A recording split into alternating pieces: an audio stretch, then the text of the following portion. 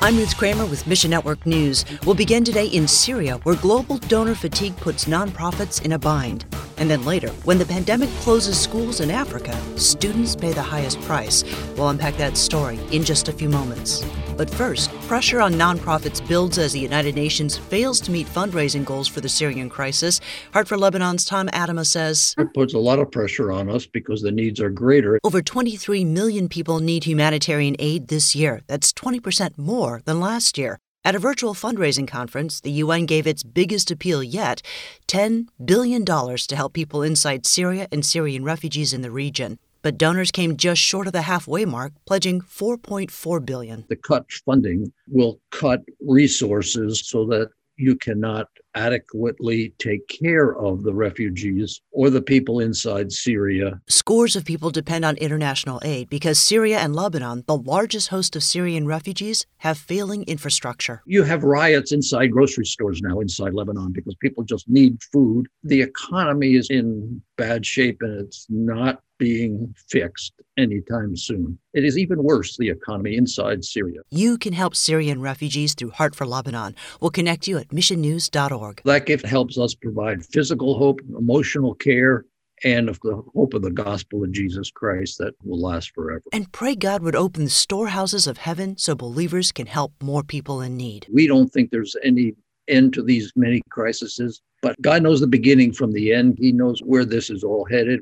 Next, the pandemic put a halt to in-person schooling around the world. The Arab Baptist Theological Seminary in Lebanon had to make a difficult choice, switching to fully virtual courses, so students no longer live on campus. Laulwa El-Malouf says, we had 35 students join us. This is the largest intake of new students in the history of the seminary. ABTS was founded in 1960, and since then we've been training hundreds of leaders for the Arab world, but this is the first time we have this high number of students. And the diversity is incredible. We're seeing students from countries that wouldn't be able to be with us if it weren't for this hybrid module. This new model allows church leaders to continue serving their communities while they attend ABTS courses.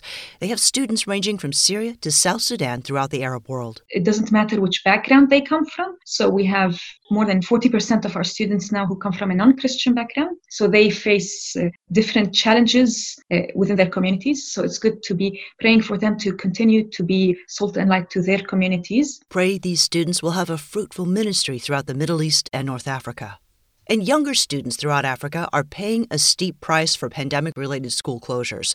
Teach Beyond's Tammy Peters explains. Vulnerable children have become more vulnerable because they're more prone to abuse. There's children who are then exploited because there's a high need for money in many families. So they are sold into situations or made to work at a much too young age. Last year, 50% of African countries restricted school access within 3 days of the first COVID-19 cases.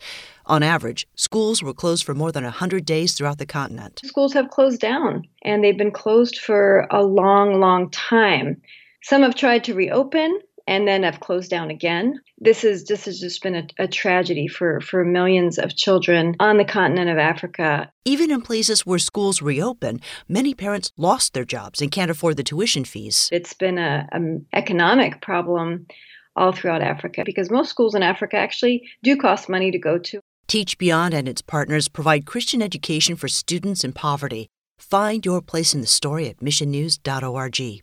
Thanks for listening to Mission Network News, a service of One Way Ministries. MNN depends on you, our listener, for support to keep bringing you the news and helping you find your place in the story of the Great Commission. And when you give, you enable all of us to come together, appreciate great stories, experience breakthroughs, and build relationships. So would you consider joining us today? Look for links at missionnews.org. That's missionnews.org. I'm Ruth Kramer.